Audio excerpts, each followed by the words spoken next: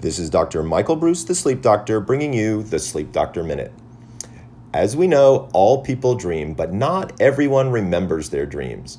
If you keep a pad by your bedside table and try to write the first thing you can think about in the morning, you will soon begin to remember your dreams. But one of the things I tell people all the time is be careful what you wish for, because once you start this process, it's kind of difficult to stop.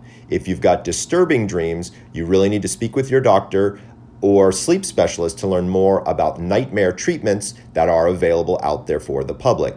If nightmares are not your issue and you want to learn more about your dreams and creativity, I suggest you start a dream journal and again, write down everything in the morning. If you're not good at writing, consider a voice recorder because that could work too.